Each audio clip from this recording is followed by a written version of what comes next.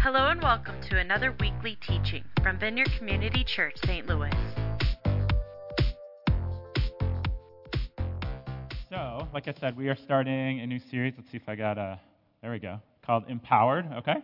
I was wondering, just off the bat here, how many of you consider yourselves to be grammar people? Anyone? Yeah, okay, so there's a few. I wasn't sure if anyone would confess to that, right? Like, if you're a grammar person, right, you just feel like you're just right, you know? So there's nothing to be ashamed of for that, right? You know, you might be a grammar person, like if you know the proper usage of who versus whom all the time, right, you might be a grammar person. I've never been able to get that at all. So, you know, you always know where the capitalizations are, all that kind of stuff.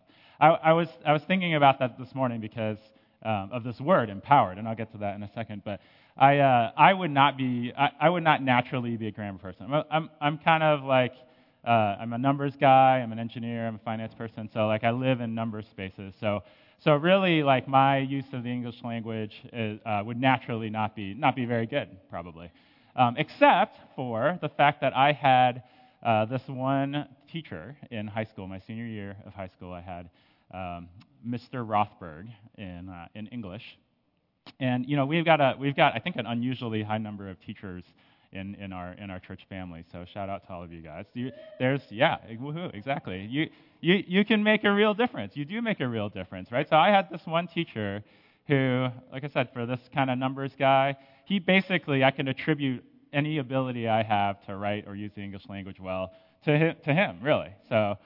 He brought us through all these like really horrible exercises where like this is a real thing. I hope this doesn't cause you anxiety to even just hear this, but he would take like our essays and he would project them on the wall, and in class he would correct them as he goes, right? Like it was bad. It was hard, but it also worked. We learned things from doing that. So you know, I'm actually, believe it or not, grateful for that. And so one of the things that Mr. Rothberg drilled into my head was this thing about passive voice, okay? You guys know what passive voice is? I know some of you are like, I came to church, I wasn't trying to get an English lesson. It's okay, it'll be over in a second, okay? So passive voice, right, is where you know you say things and it's not clear who's doing the acting, right? So you can have an appropriate use of passive voice if that's the point, that there's a mystery about who the actor is. But a lot of times we use passive voice, and it's actually not a good thing because you ought to be clear about who the actor is, right? Who is doing the verb. And I was thinking about that here in this word empowered, right? Because we throw this word out there. It's like that's a very easily passive voice word to have be out there, right? Empowered. It's like, oh, I am empowered, right? That's the tell. That's your grammar lesson. The tell for passive voice is if you're using to be or some form of to be, right? So you just say, I am empowered or to be empowered. And it's like, well, what's happening in that, right? What's happening in this empowering that we're talking about? Really what we should be doing is talking about it in terms of active voice, right?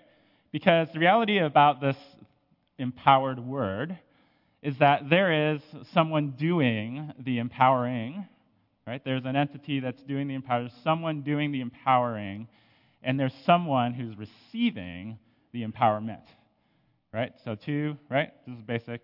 You're all following, right? So there's someone doing the empowering, and what we're talking about, of course, is we're talking about the Holy Spirit in this case, right? The Holy Spirit empowers, and then who's he empowering? He's empowering all of us, right? So I wanted to just start with that, right? We're talking about empowered, and it is the Holy Spirit that empowers all of us. And the interesting thing about this kind of idea that there's two actors, right? There's the Holy Spirit and there's us, is that there's actually choices to be made on both sides of that fence, right? You know, the reality is that for us, you know, we can't control the Holy Spirit, okay? We can't control the Holy Spirit. The Holy Spirit does what the Holy Spirit is going to do in a lot of ways, right? We can, as we'll talk about in a minute, we can notice what the Holy Spirit is doing. We can welcome what the Holy Spirit is doing, but we can't control it. You can't manufacture it. And one of the great mysteries of how the Holy Spirit works is just like well, why can't we? Like, it seems like we ought to be able to like do these certain things, and then the Holy Spirit will show up. But it like doesn't work like that all the time. Sometimes we do those things and it doesn't seem like anything's happening. We don't control the Holy Spirit. The Holy Spirit does what the Holy Spirit wants to do. But on the other side of that, there's us. Okay? And the thing about that is that we also have a choice in that. And that's kind of the mystery. It's like we play a part in whether the Holy Spirit comes or not, and what the Holy Spirit ends up doing. It says in Scripture a lot of places, it points this out, just the kind of the choices that we bring to the table with that. But one of the things that we know about our choice in that is that we can actually resist the Holy Spirit, right? You know that?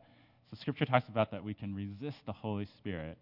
And the part that I think about a lot, when I was thinking about this teaching yesterday, I was like, when in the book of Acts in chapter 7, okay, there's this incredible scene where Stephen is this man that the writer Luke describes as being full of the Holy Spirit. Okay, this man who's full of the Holy Spirit.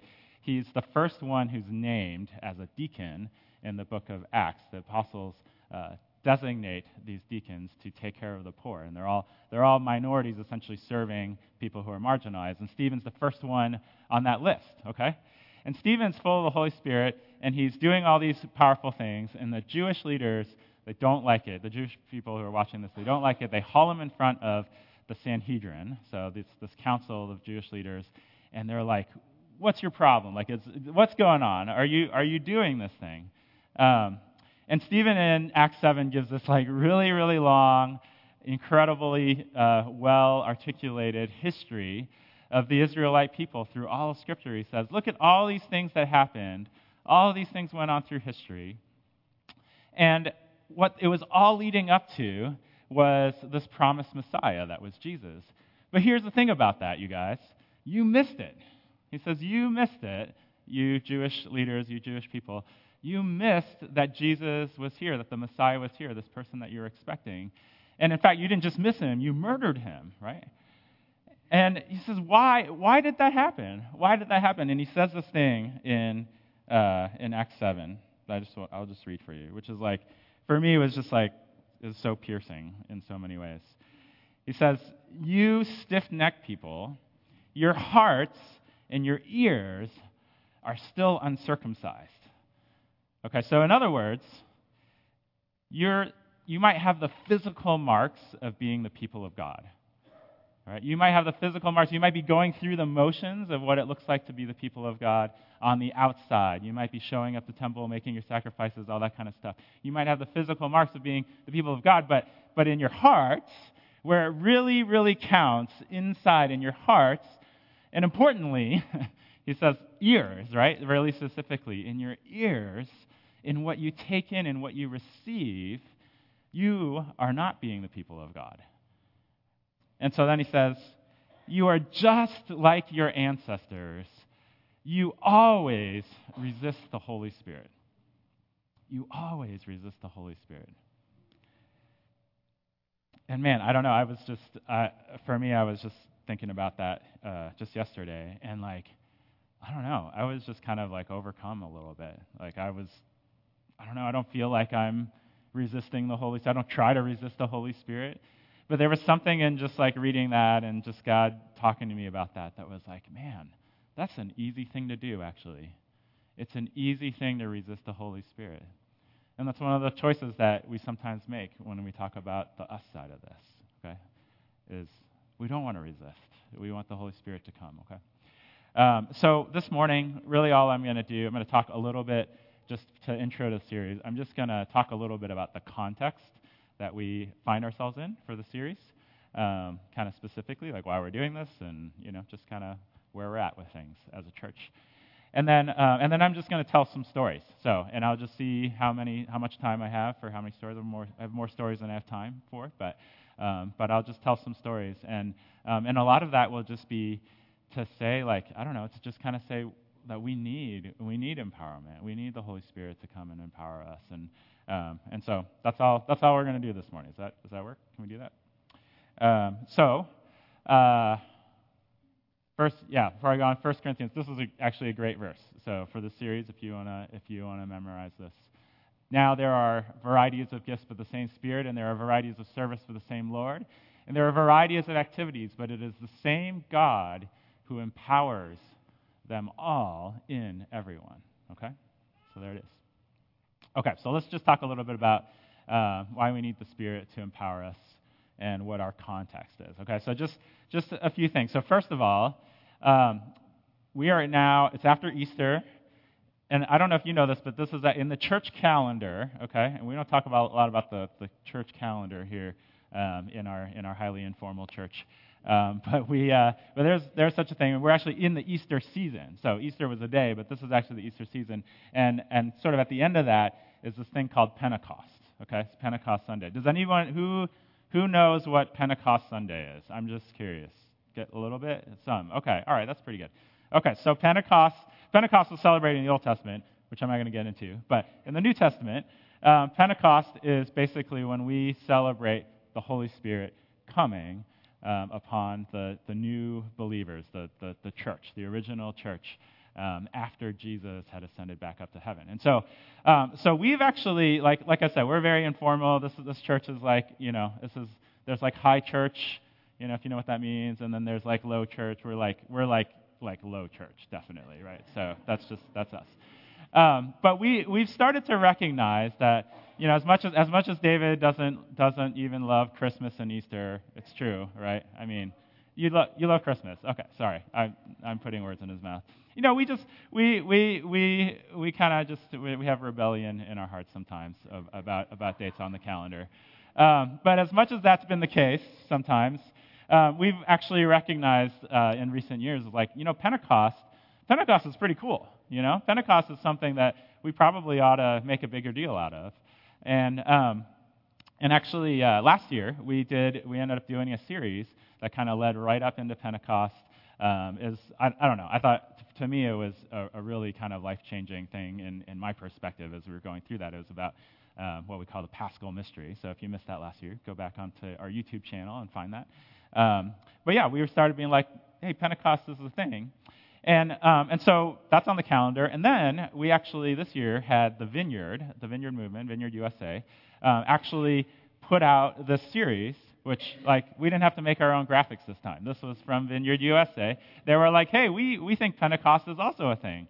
And so we're going to do this teaching series, and we're actually going to end it. So on May 28th, that's Pentecost Sunday, that's 6 weeks from now, right? If I'm doing the math right, 7 weeks after Easter. So that week we're actually going to have our teaching by video, but from the Vineyard's National Director, Jay Pathak. So we're going to do this thing with this larger Vineyard movement. And actually, so this teaching originally, before God kind of changed it up on me, this teaching originally, I was going to talk just a good bit about, actually why we're part of the Vineyard movement and what that's about. And I'm really not going to talk a lot about that this morning. Save that for another day, hopefully. But what I will say about that is that we are part of this larger group of churches and association. Sometimes we say it's a tribe. I don't know. It's all voluntary. We're independent churches, right? So we own our own building here. Nobody can tell us exactly what to do, but we're part of this larger community of churches. For many reasons, right? One of them is certainly, we just came out of the series of Philippians where we talked about the importance of thinking about us, right? And then we kind of use the context of just our church and thinking more than just individually, what is God doing with you as an individual, but really what's God doing with us together and the impact of that. Well, the same thing is true of the larger Vineyard movement, right? It's important to us in our formation and what God is doing to be aware and to be part of what God is doing in the larger church. And the Vineyard is kind of just our home and our tribe. But in this context, what the Vineyard really does for us, among many things, but the Vineyard pushes for us, in a good way, the Holy Spirit. There's a lot of theological stuff we could get into, but, at the end of the day, really, I think, I don't know, I'll just speak for myself, but I think it's true for maybe many of us. It's the reality is that left to our own devices, just this church kind of floating out here in St. Louis, Missouri. We do a good job. We love each other. Who can name, by the way, what are our 4 ministry essentials? Who can name this? You'll get a prize. Maybe. I don't know. Anybody? Nobody. Oh, this is terrible. Okay, yeah? What do you got? Love. Exactly. That's one of them. Yes. So we are here to bring God's love. We're here to bring God's presence. We're here to bring God's truth and to bring God's power, right? So out of those things, the love thing, our relationships with each other, how we choose to be kind with each other, it's like the truth is, of course, you need the Holy Spirit to empower you to do any of those things, okay? But you can kind of get along with each other, at least to some extent, at least maybe with some people, You don't really need the Holy Spirit until you get to loving people that are hard to love, right? That's when you really need help. But you can at least kind of have the semblance of community and love and God's love. And then when it comes to God's truth, again, you need the empowerment to be able to hear God's truth. But there's a sense in which, you can read your Bible, and we can get up here, and we can teach God's Word, and you can kind of have this sense that you sort of control that, right, in some ways. And even God's presence, right, like when we worship, we come together, and there's a sense in which we just, especially as a vineyard, we just know how to do that, right? Like you play the songs, and you put yourself in a certain posture, and then you can just sense that God's presence is here. There's things that you can kind of at least sort of pretend like you're controlling at least in some way, shape, or form. But when it comes to God's power, that's pretty clearly not something that we can control, right? We cannot manufacture God moving in power. We don't want to, certainly. Some people try to do that, right? But certainly in the vineyard, we value highly authenticity. We never want to get anywhere close to manufacturing anything.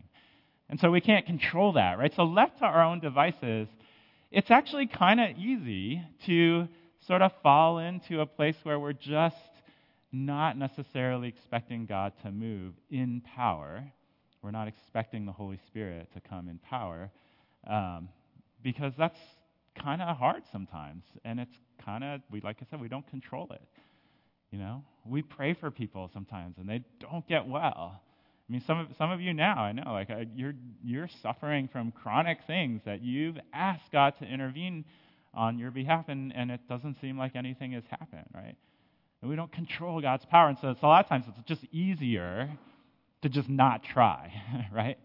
It's easier to just be like, well, I don't know, I guess God's not doing anything, and we just kind of carry on with all the other stuff. But part of what the vineyard does for us as a movement is the vineyard's like, yeah, that's not who you are. That's not who you are as a church. That's not who we are as a people.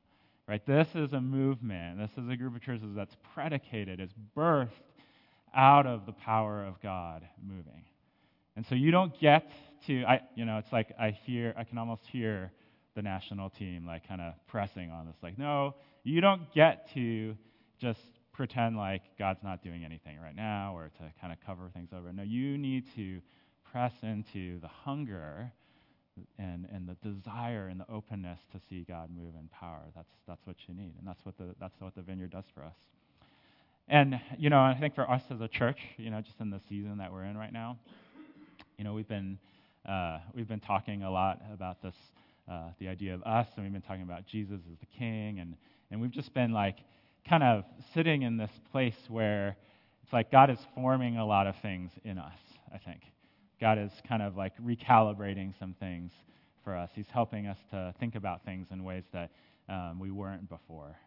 And I think one of the things that's really, really clear to me anyways is that he's saying to us is, you guys need to rely less and less on kind of human wisdom and on your own agenda, whatever it is that you and your humanity that you think needs to happen, you need to rely less on that, and you need to rely more on what the Spirit is saying and what God is trying to lead us into. We need to lean more and more in reliance on that.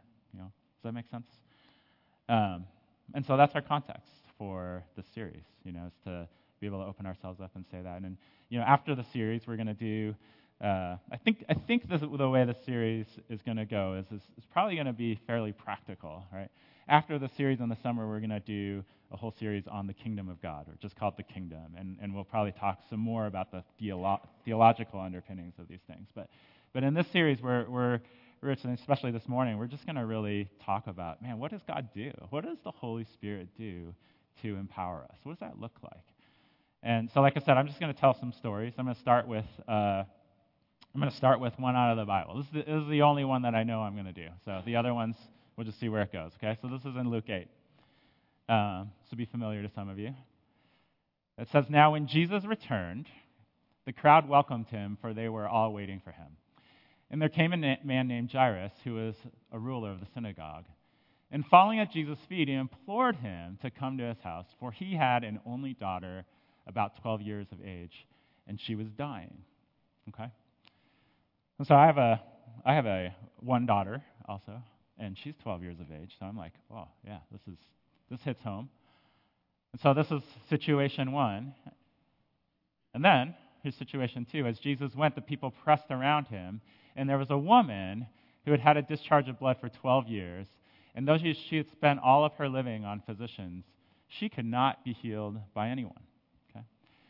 So here's this woman who, there's a lot of things that are sort of wrapped up in just that one sentence.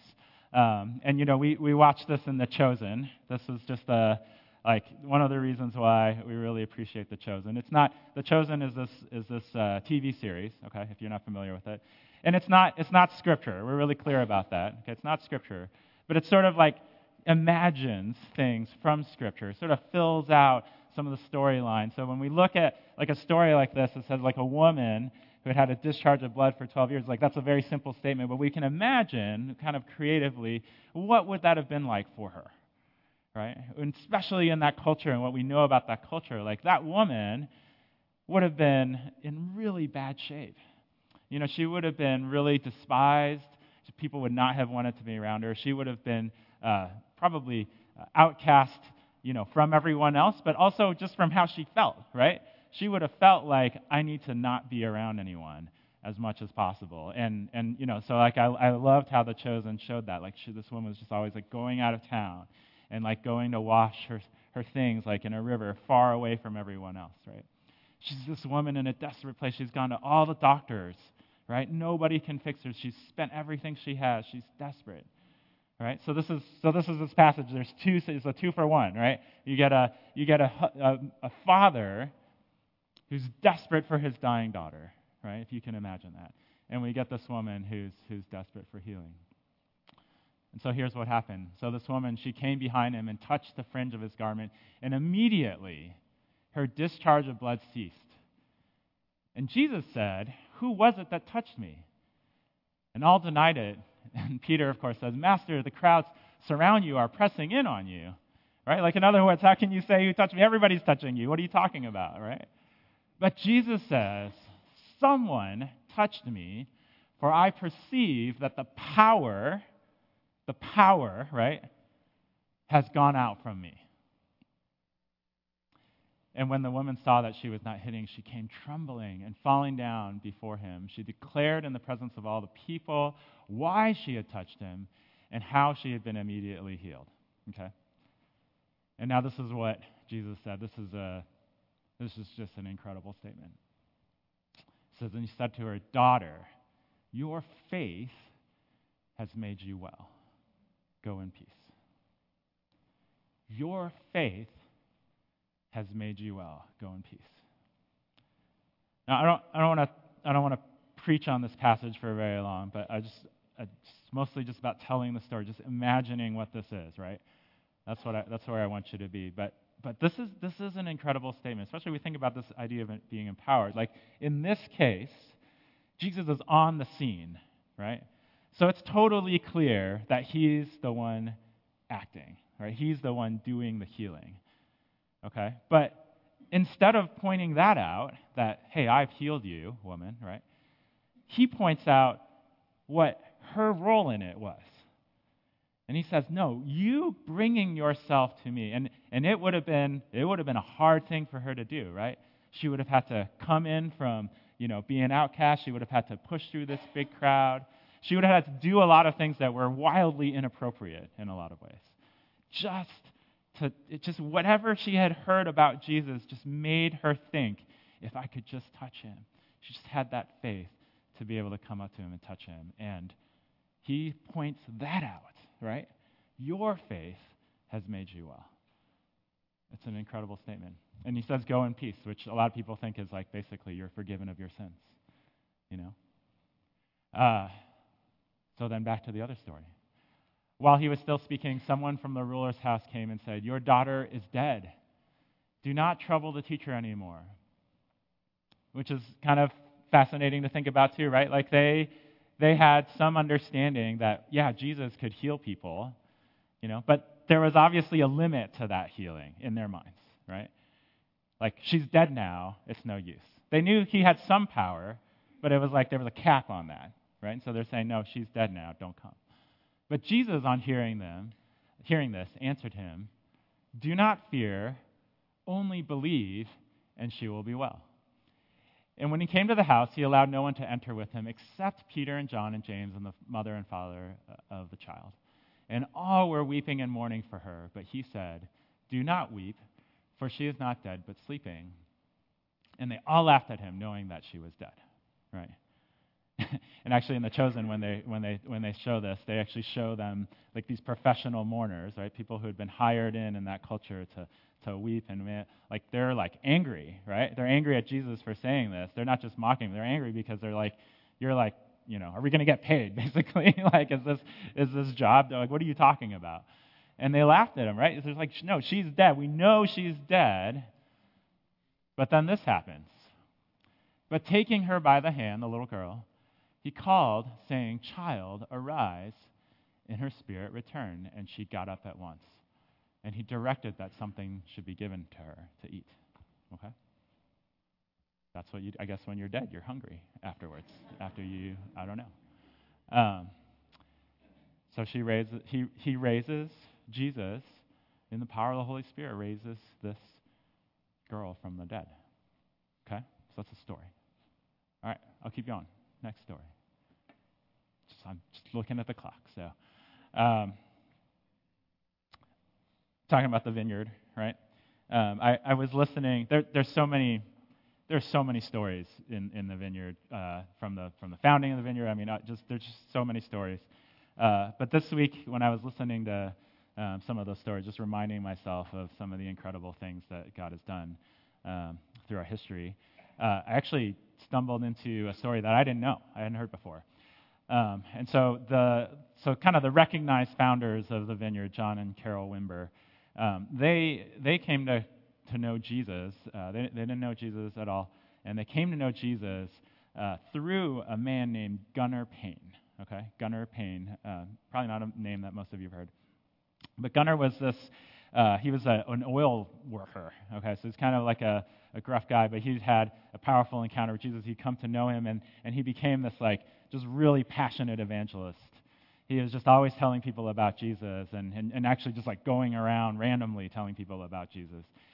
And Gunnar was the person that ended up leading John and Carol Wimber to faith and ended up kind of tutoring them and bringing them under his wing. In a lot of ways, like he was kind of their first pastor, right? And Gunnar's story was kind of incredible. And I doubt I'll be able to get through this without getting emotional. But Gunnar's daughter, I think there's some question about exactly how old she was, but she was a teenager, we think, and she was killed when she was a teenager. And she wasn't just killed; she was actually like murdered in sort of an unspeakable way. Like, don't want to talk about it. Like, really, really bad. And they actually sent people out to find the murderer, the person who had done this. And Gunnar, even from the beginning, was like he was going to go out and look for this person. But even from the beginning, he was like, well, I hope I find this guy first. Not so that I can enact my retribution on him, but so that everybody else doesn't. He was interested in actually saving this person from what he knew back then in kind of like the farmland of California, like literally kind of the Wild West in some ways, right? He was worried about this person, suffering this retribution right away. And so it ended up that they caught this person, they put him in jail, this person that had murdered his daughter. And Gunnar Payne, he not only forgave this guy, he went on a regular basis. I mean, just imagine this. He went on a regular basis to the prison where this man was held to not just forgive him, but to the way the person that I was listening to put it says it was to win him to Christ. He went there like almost every month, if not more, just to keep talking to him, to keep ministering to him, to win him for Christ until he finally came to know Jesus. Like, can you imagine that? Like, I that's just like so far out of my, perspective at all, right? Like, why? What would possess you to do something like that? Well, I would say the Holy Spirit, right? The Holy Spirit empowering something that's totally outside of yourself. I think, we can think about empowerment sort of with the Holy Spirit like in two ways. Like there's a sense in which the Holy Spirit empowers us. He indwells us as believers. As soon as we say yes to Jesus, He indwells us, and so that we have this thing that lives inside of us all the time. And part of that sense of empowerment is like just being authorized for something that was already in there to come out, right? That's one of the meanings of empowerment.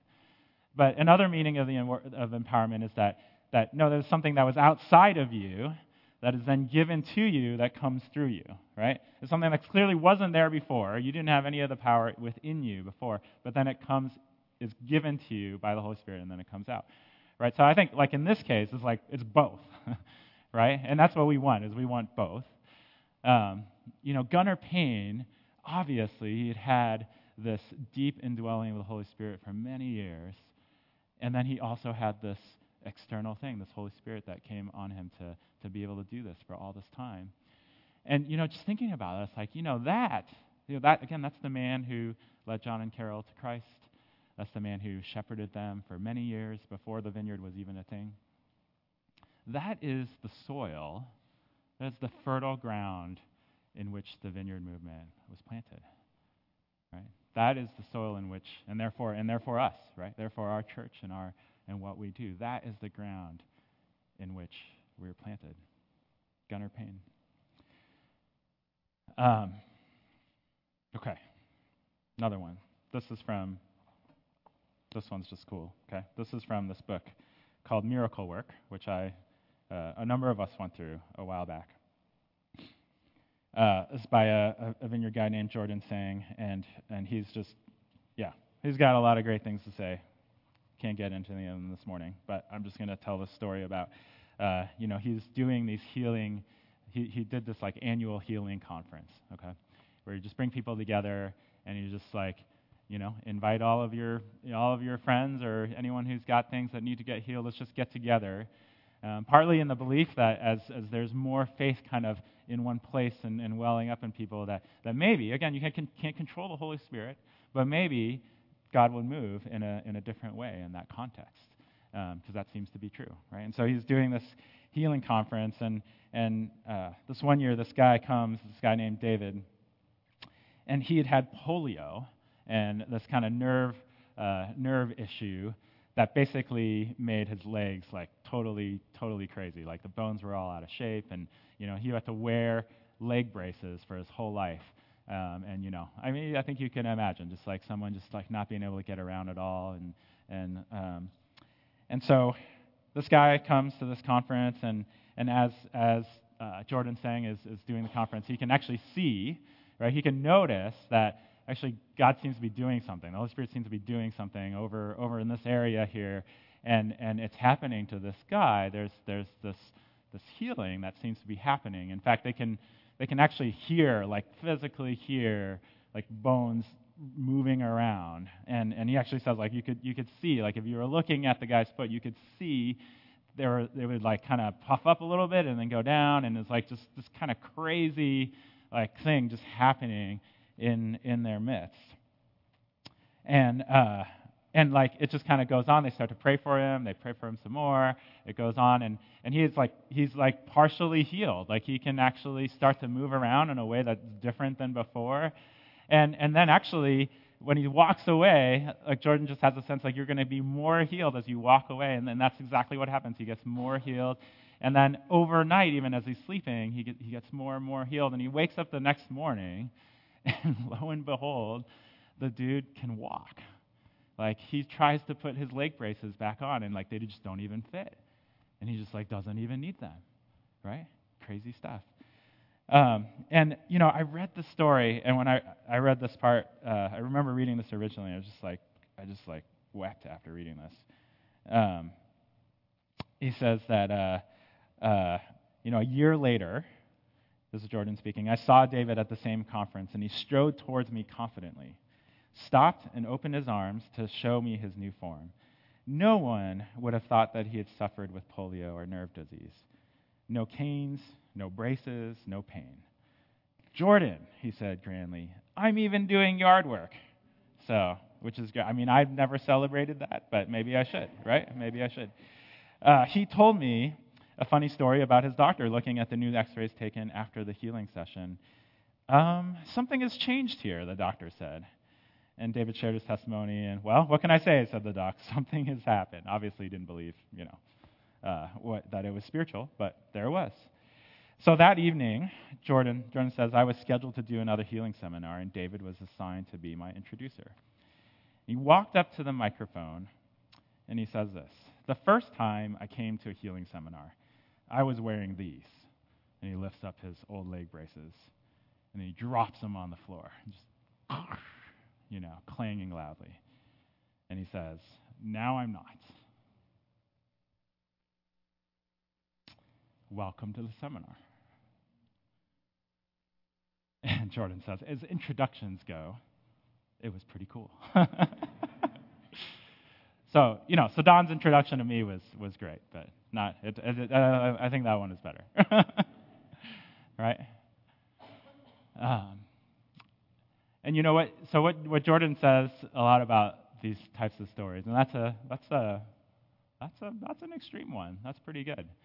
That doesn't always happen, right? But he talks about these stories because there's the idea that as we hear, as we're reminded of what God can do, right? Like just again, think about the story of the people when Jairus' daughter died. Right? They knew that God could do some things. They knew Jesus could do something, but they had this cap on what he could do. There was a limitation that they had placed on what they thought God could do. And Jesus was like, no, I'm going to go past that, right? And so like in hearing these things, part of what I think God wants for us is to just like kind of break us out of what we think he can or can't do, right? And it's scary. It's scary. I'll tell you that, right? It's hard. I've been through seasons myself. I had a number of years ago.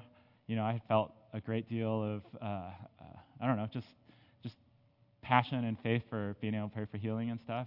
And we saw some things happen. Like one of my friends who's a surgeon, and he had a problem with his wrist, and it was like kind of a problem because he's a surgeon, and like we prayed for him one night, and like he got better. I was like, okay, that's cool. I don't know what happened exactly, but that seemed like a good thing. Another one of my friends, he'd had like knee on knee, bone on bone grinding in his knee. It was like really, really bad, and he was like in imminent need of surgery. And it was just a terrible time for that to happen. He didn't want it, and so we prayed for him, and it got better. It was like tolerable. We prayed for him a couple of times. We actually bought him like, I don't know, at least 5 or 6 years. Okay, he didn't heal all the way. He still ended up needing to have the surgery, but it was pretty cool. Like it bought him years of being able to walk around with his knee until he could actually get the surgery in a way that was not so intrusive, and it was pretty cool, right? And so we prayed for sickness and all things, and it felt like we saw some things happening, and then for a number of reasons, and I don't know, who knows. Who knows why? There's lots of reasons. It's like just kind of, like I said, left to our own devices, we can just kind of let these things go, right? Just sort of let it taper off, and then there's just like a long time where I can't really think of anything that the Holy Spirit really did through me, or even around me, that was like particularly surprising, or or it could be called miraculous. I don't know. I can't think of anything. Until a couple summers ago, I was actually, and this will be, I guess this is a story. This is my last story. I was actually had tremendously bad pain in my feet. Okay, it turned out it was actually like basically gout. Okay, I didn't know what it was at the time, but it was incredibly painful. I couldn't walk around at all, and I was just about. This is like the summer, not the summer of COVID, but after COVID, 2021. We're going to go on vacation. We're going to meet my in-laws. We're going to go to Disney World. Okay, with my kids. Long awaited, very, very. It was like we were looking forward to this. It was right before that, and I could not walk. I couldn't walk. This is a problem, going to Disney World, or traveling at all. Like, I could barely walk around in my house. And so I managed to make it the Friday before we left to our home group. And, she's not here today, which is probably good because she'd be embarrassed. But our sister, Sandy Walker, who had, been through the School of Kingdom Ministry. I knew she had some framework for praying, but I also knew she was like very, very timid about it. She's like scared to do it. But, she and Anna and our group laid hands on my foot, prayed for it. It's like you're kind of out on a limb, what's going to happen? And, I didn't really feel a whole lot that right then and there. But, this pain had been there for days. It wasn't going away, it was getting worse, probably. And lo and behold, the next morning, I got up, and I was fine. I could walk around. It felt just like a little bit in there, but it was like, I'm walking around. And I walked 20 miles in Disney World the next 2 days after that. 20 miles. That was pretty cool. And, after that time, right, as I was reflecting on it, it's like that just changed my outlook of what God, just even His presence, right? Like just what the Spirit could be doing. And so over time, I can look back on the last couple of years, there's like just so many times where like I just felt the power of the Spirit in a different way, in lots of different ways. Like even this week, like there were multiple times where I just was like thinking, and just maybe it was by myself, but like just knowing that God's Spirit was coming in a different way, that it was Him, right? And that's what we need, right? That's what we long for.